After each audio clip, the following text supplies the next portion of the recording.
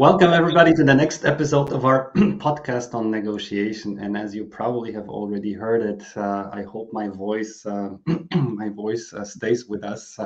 I'm using the benefits of technology, and despite of being in a quarantine, I would never want to miss the conversation with Seth Freeman.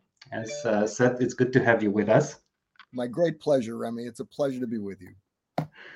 Seth is a is an expert on negotiation. He's a professor at New York University Stern Business School, and you are also, I think, you also teach at Columbia negotiation and conflict resolution.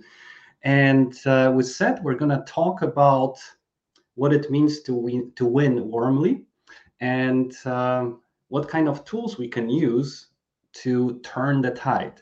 And this mysteriously sounding title will reveal itself with and fill itself with content.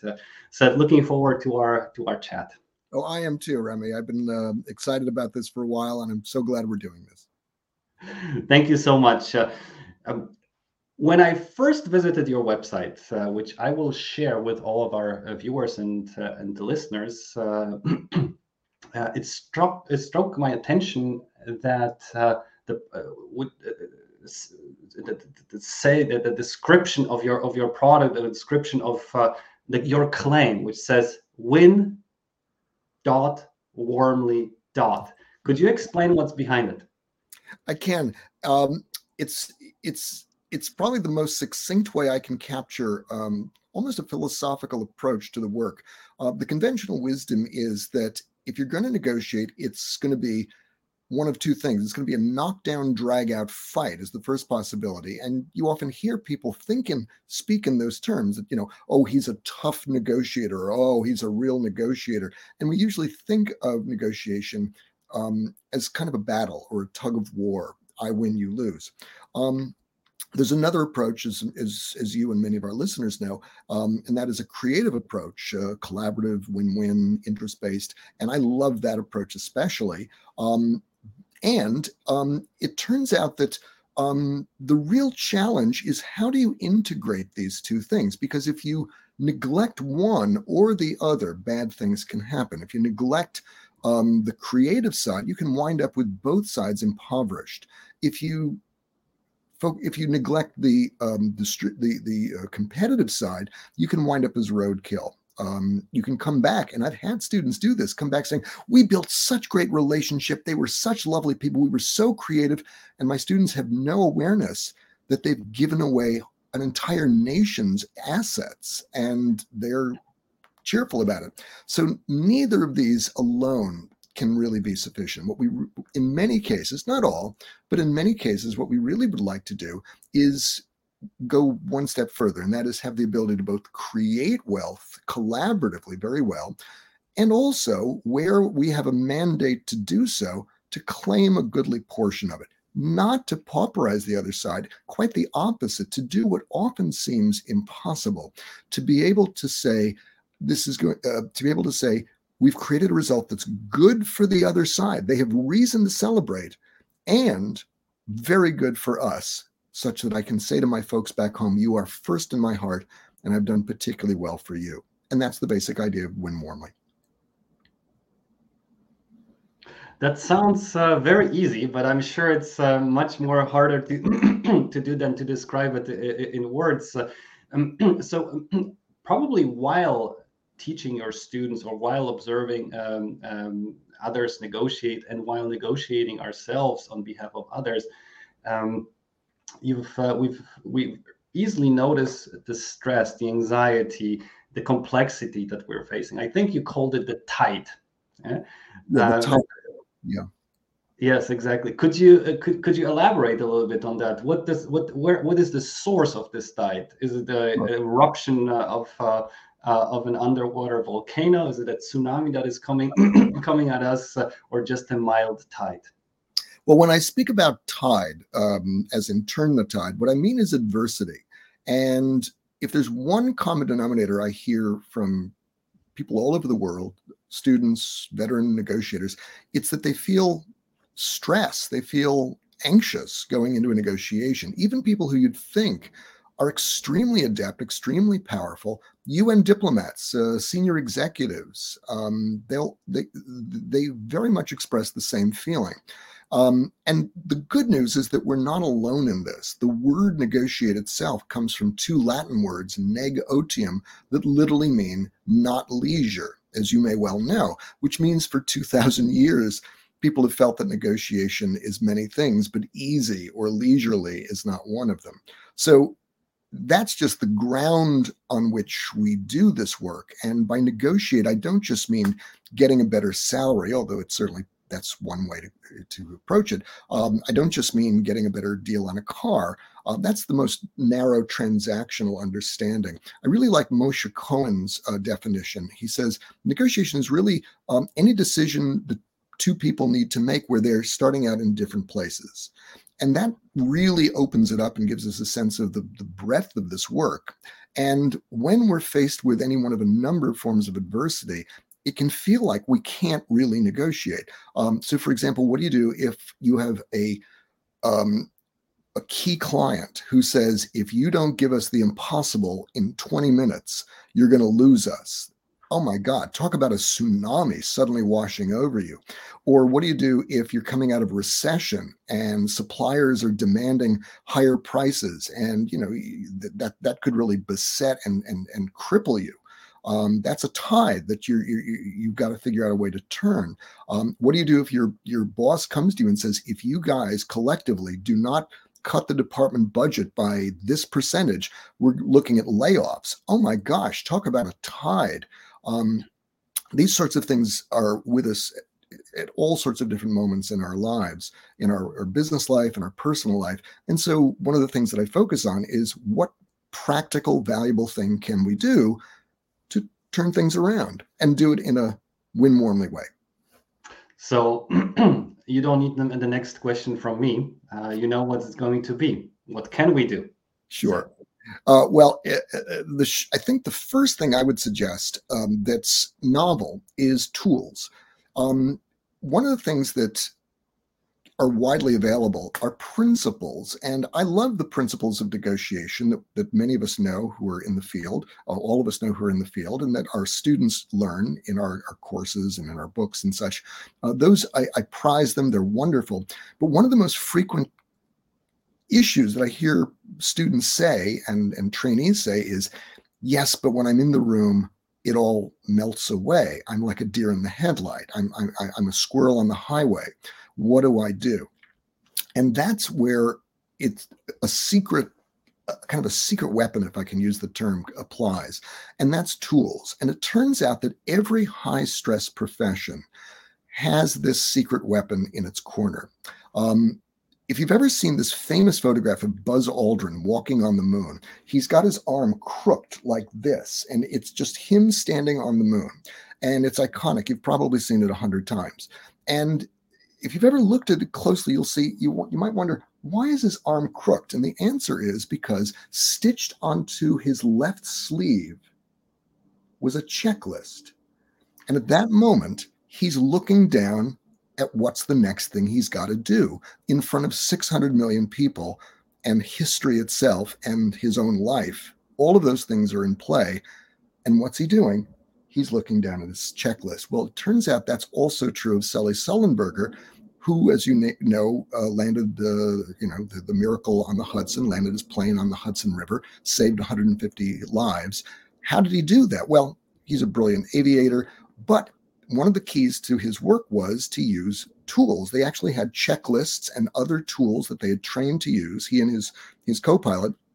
And in literally 2 minutes, under incredible pressure, those scaffolds, he said, made a critical difference. And this is also true of surgeons. It's also true of Army commanders. It's true of pilots, certainly. Anyone who's in a high-performance, high-stress profession needs tools to get through. But it's not just them.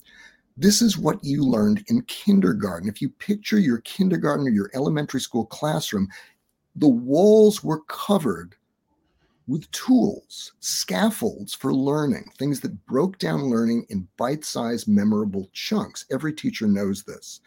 And so whether you're trying to learn or use important ideas in real time, tools are kind of a secret weapon. And so one of the keys to turning the tide is having the right tools at your fingertips. And in a sense, we know what that's like all the time. We deal with them. We have them handy. That's what this thing is. Look at that. That's just a collection of tools. It's second nature for us now. And what a joy to be in a crisis and go, oh, tap a button, and what do you know? We've got things ready to go. So that's the idea that I developed. So what are those tools? What are those pictures? What are those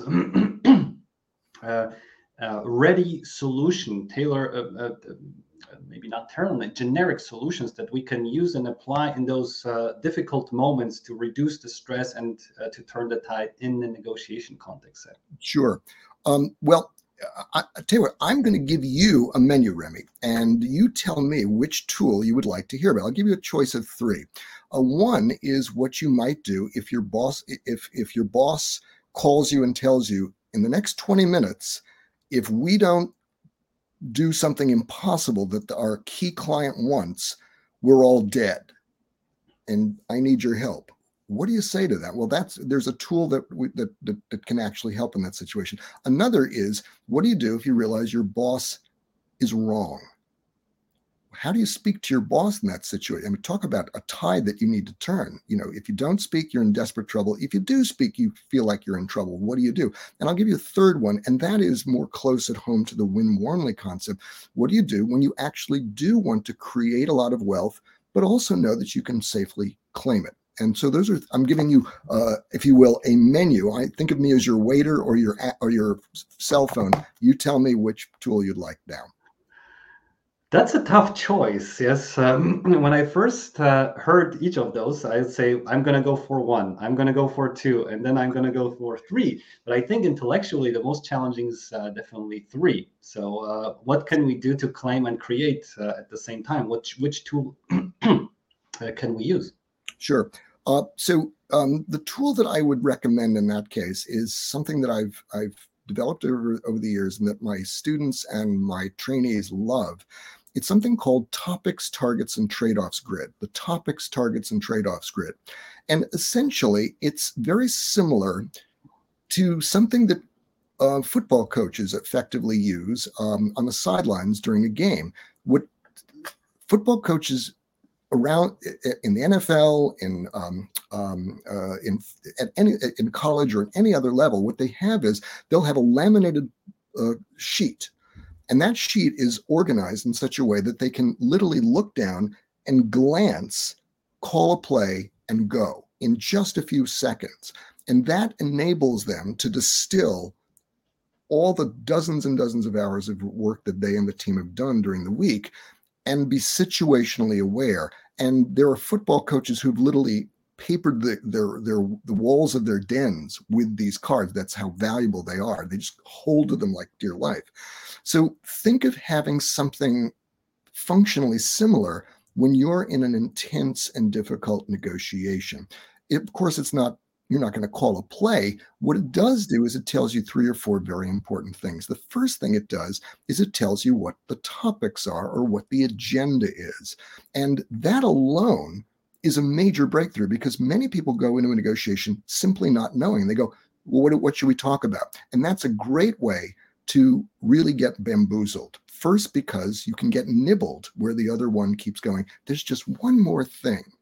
Also, it allows the other side to decide what is and isn't on the agenda. And third, it just doesn't make it easy for you to, if you don't have an agenda, it's very hard to plan your time out. So just having that list is a real improvement. But it's much more than that, because when you have that list of topics, now you've got all this other organizational advantage. One of them is the targets, knowing what's the best and the worst you're going to strive for on a given point. And knowing the targets is a key to the claiming work. And our students certainly train to claim wealth, but they don't necessarily know to have it handy and visual in the moment. But when you've got it there, you can glance down, and as soon as the other side makes a proposal, you can go, this is way outside my parameters. I can't accept that. And that alone is a big step forward because many people just sort of give away the store and don't even realize it. There's another column, the first trade-offs. It's trade-offs between topics. And what this is essentially is simply ranking which of these matters most, and then which, and then which, and then which. And that might seem trivial or obvious, but if there's one thing that seems to matter as much as anything else in negotiation, it's knowing your priorities, because then you can make trades. And that's why we call it the trade-offs between topics section. And I'll come back to that. The last part is the trade-offs within topics. And this is where, for any given matter, any given issue, any given topic, you have creative options. So if you're at an impasse over a given issue, you can just glance down and go, I've got an idea. What if we tried this? Or what if we tried this second idea? And so on. And so in a very simple document, you've got ways to be both very creative, that's what the last two columns do, and to be in a position to be very competitive. That's what that target section does. And then you can just create packages as a last step. So that's the basic idea.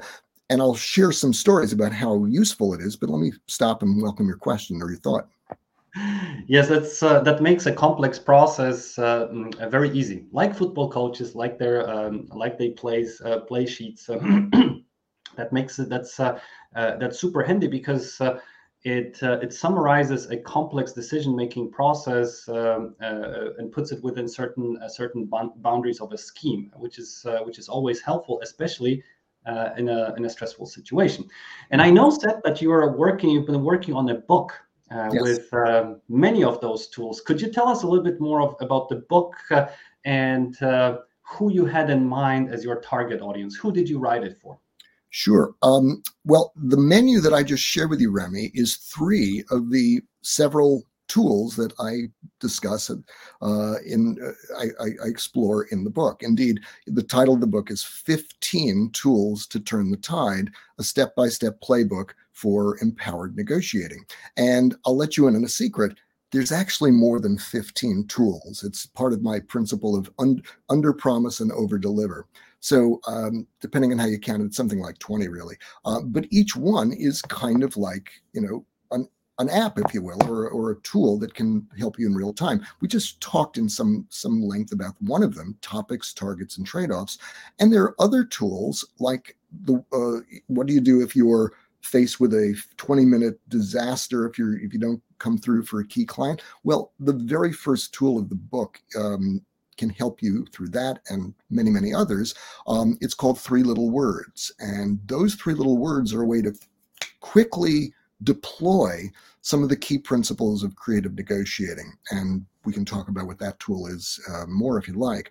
There's another tool, just to give you a taste of coming attractions, for dealing with your boss when your boss is wrong. How do you safely explain to your boss or convince your boss, look, you're making a mistake, without losing your job in the process? And it turns out that tool is actually based on research that was done by NASA and then deployed by the aviation industry, and that was so effective that it actually reduced air traffic fatalities 90% over the last several decades.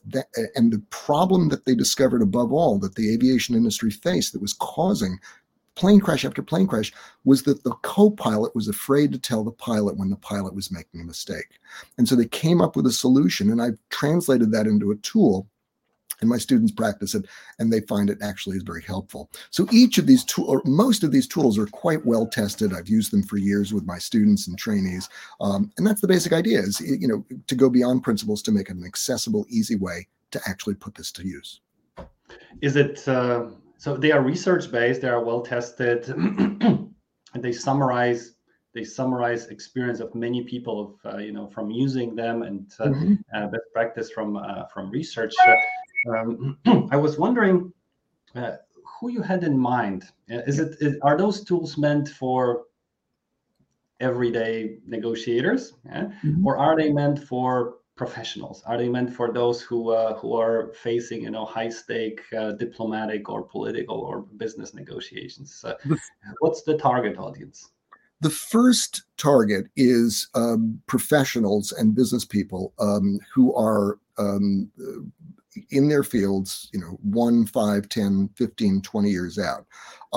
This is the group that I routinely train in graduate school. These are the people I traditionally work with in trainings and consultancies. And these are people I'm daily posting and corresponding with on LinkedIn.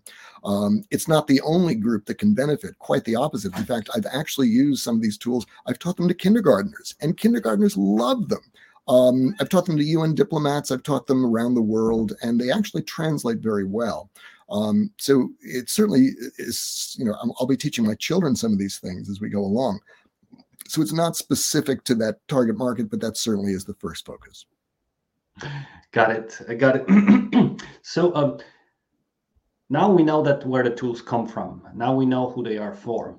What are the benefits? And so if we start using topics, targets, trade-offs, if we start using other tools from your upcoming book, Sure. what is the intended benefit for the reader and for the reader and then ultimately the user? Well, I should tell you that I'm quite ambitious for my readers. I really want them to be able to say, this made a major difference. And I've really thought about the return on investment for the time it takes to actually read the book. And I'll share with you a bit of unpublished research that I think at least gives a suggestion of what the book can do. A colleague of mine, was a scholar at Thunderbird School of Management, Karen Walsh, did a 3-year study of executives doing a simulated negotiation where they systematically prepared. And over time, what she found was that if you systematically prepared for negotiation, your side, on average, produced 11% more value than if you hadn't. That alone is remarkable. And if you go to your boss today and say, I can usually get you 11% more value, your boss is going to name a building after you. But that's just the beginning. What the study also found is that if you systematically prepare, the other side, on average, gets 6% more value than if you had not so prepared, which is a quantifiable example of winning warmly. You get it? The other side can truthfully say, we did well thanks to this counterparty negotiator. And you can truthfully say to your people back home, I did particularly well for you. So if if it takes like 4 hours to read the book and you do 10 negotiations over the course of a year, and it produces, on average, if you take those numbers, it can produce, thousands, tens of thousands, hundreds of thousands of dollars in value. And much more important, because the goal is to win warmly, it can build and strengthen relationship. And so there are wonderful stories that I cherish of students and clients who have done this work. And it's almost led me to fall out of my chair. So, I'll tell you more about that if you'd like, but that's the gist of the answer. Absolutely. Let's go with those. Yes. Stories from the field are always very welcome. I'm sure our listeners and viewers would be interested to hear and listen to listen to those. So yes, please feel free to share those. Well, great. I'll tell you a big one and a small one. The big one is I did a 1-day training in which I taught two or three of the tools that are in the book to an oil and gas company. And then I went away for a year, and I called them up and I said, how was the training for you? And they said, well, it was actually kind of fantastic. And I said, really, what do you mean? They said, well, when you left, we were just coming out of a recession, and prices were soaring. A lot of our competitors were faced with high prices from suppliers. But we really intentionally put these tools to work.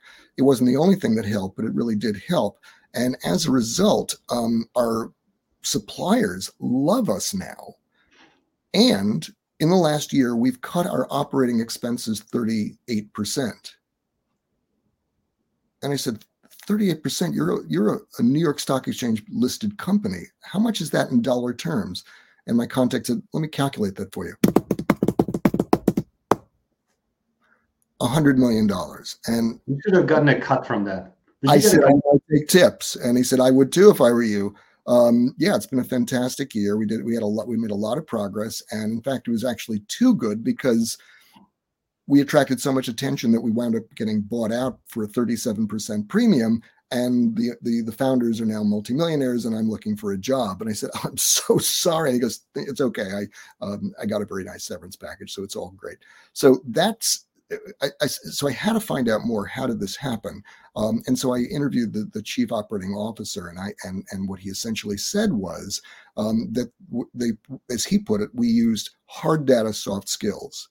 And essentially, the soft skills were deploying the topics, targets, and trade-offs grid and a related tool, and baking into that just hard research to understand the facts of the situation very closely, and working as a team quite intentionally to put them to use. And by the way, what that means is that the hero in the story is certainly not me.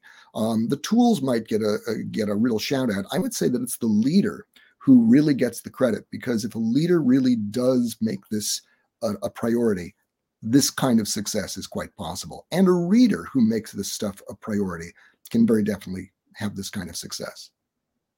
Well, a leader is only a good leader if he surrounds him or herself with wise advisors. Yes, and so you definitely deserve a part of praise for those for the benefits that they generated by using your tools. One of our users has asked us about the tool on which helps negotiating with a Godzilla. I think the name itself is so striking, is so intriguing, that I cannot not ask this question. Sure. So, what do we do if we're to negotiate with a Godzilla? Well, the short answer is that each of the tools, in a sense, is designed to help with that. If you think about it, if you've got a monster customer who's demanding action in 20 minutes, if you've got a boss who's flying a plane into a mountain, if you've got a major recession or a budget cut in the loom, all of those are Godzilla moments. But I'll give you a specific example. Imagine I come to you and I say, I see that you have a Porsche Boxster parked outside your driveway that you own. And you say, yeah, that's right, I do. And I go, I have an old beat up cell phone. And you go, yeah. And I go, you want to trade? And you tell me, look, get off my lawn. But I know a guy named Steve Ortiz, who's 15 years old, who started out with a used phone. And 18 months later, he traded for a Porsche Boxster. And if you think about it, the owner of the Porsche is in effect like a Godzilla, impossibly far removed from a 15-year-old with a phone, right? But something Steve did along the way enabled him to be such that the owner of the Porsche was happy to welcome him into his living room and transact with him. And what do you know? Steve drove that Porsche to his prom. Talk about negotiating with Godzilla, right? How did he do it? We can sum it up in just a phrase. He made moves away from the table. In other words, before he went to talk with the Porsche owner, he traded that phone for a boombox, and he traded the boombox for a set of dirt bikes, and he's traded the dirt bikes for a golf cart, and he traded the golf cart for a truck, a pickup truck. He traded the pickup truck for a 4x4 and a 4Runner, and he traded the 4Runner for the Porsche. So he traded up, if you will. And that idea of building strength, both so that you are creatively more attractive and also more concerning to your Godzilla, that doesn't just happen, but it's the wisdom of the ages. Francis Bacon himself of England concluded the first essay ever published on negotiating with this phrase: "In all negotiation of difficulty, a man may not look to sow and reap at once, but must prepare business and so ripen it by degrees." That's what Steve Ortiz did. And so one of the tools in the book is designed to actually walk you through that process. That's amazing. I have to make a note to myself. I will share this quote and this story with my future students. So, Steve, tell us when can we expect the book to be out? Where can we buy it? I'm already excited, totally hyped up and excited about it. Oh, thank you so much, Remy. Again, the name of the book is 15 Tools to Turn the Tide, and it's available now for pre-order on Amazon. It'll be coming out May 23rd, I'm given to understand, 2023 in the United States. And we actually are, it's going to be published in several other languages. It's coming out in South Korea. It's coming out in Taiwan. It's coming out in China, mainland China. And I suspect it'll also be available in Europe pretty soon too after that, although that I don't know so much. So yeah, that's the plan. Sounds exciting. Sounds awesome. I'm. I have to go to Amazon. I will share the link with our viewers, and we'll add it to the podcast episode as well. Seth, awesome. My very last question, is always about great negotiators. So, sure. Who is a great negotiator for you? I'm going to propose an 11-year-old boy named Leon. Leon was very frustrated that he didn't have a dog, and he'd been bugging his father for months for this and couldn't get anywhere. And then one of my students trained him to use these 3 little words. They took just like 30 minutes to do it. And then Leon used these 3 little words, and then he sat down with his father. He said, "Dad, I'd like to have lunch with you." And the father said, "Okay, fine." So here they are having lunch, and Leon says, "Dad, I want to talk to you about getting a dog." And the father says, "Leon, we talked about this. And look, I'd like to have a dog too, but we can't. And you know why. Your brother's allergic. We live in an apartment. Dog's going to drive the place crazy. And you're 11. How do I know you're even going to be able to take care of this dog?" And Leon said, "Dad, those are good things to be concerned about." And so I've done some research, and I learned that there's a kind of a dog, it's called a Shih Tzu, I think, that almost everyone is not allergic to. And it's small, so it's really good for apartments. That's why you see them all over here in New York City.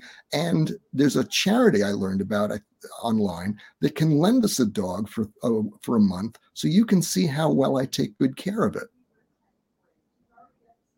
And the father said, "We're getting a dog." So it's Leon. Yes, well done. Well done, Leon. Do you have a dog, Seth? I do not. Don't let my children hear this podcast. I was just about to say that. Seth, it was so awesome to have you with us today. Thank you so much for sharing your wisdom.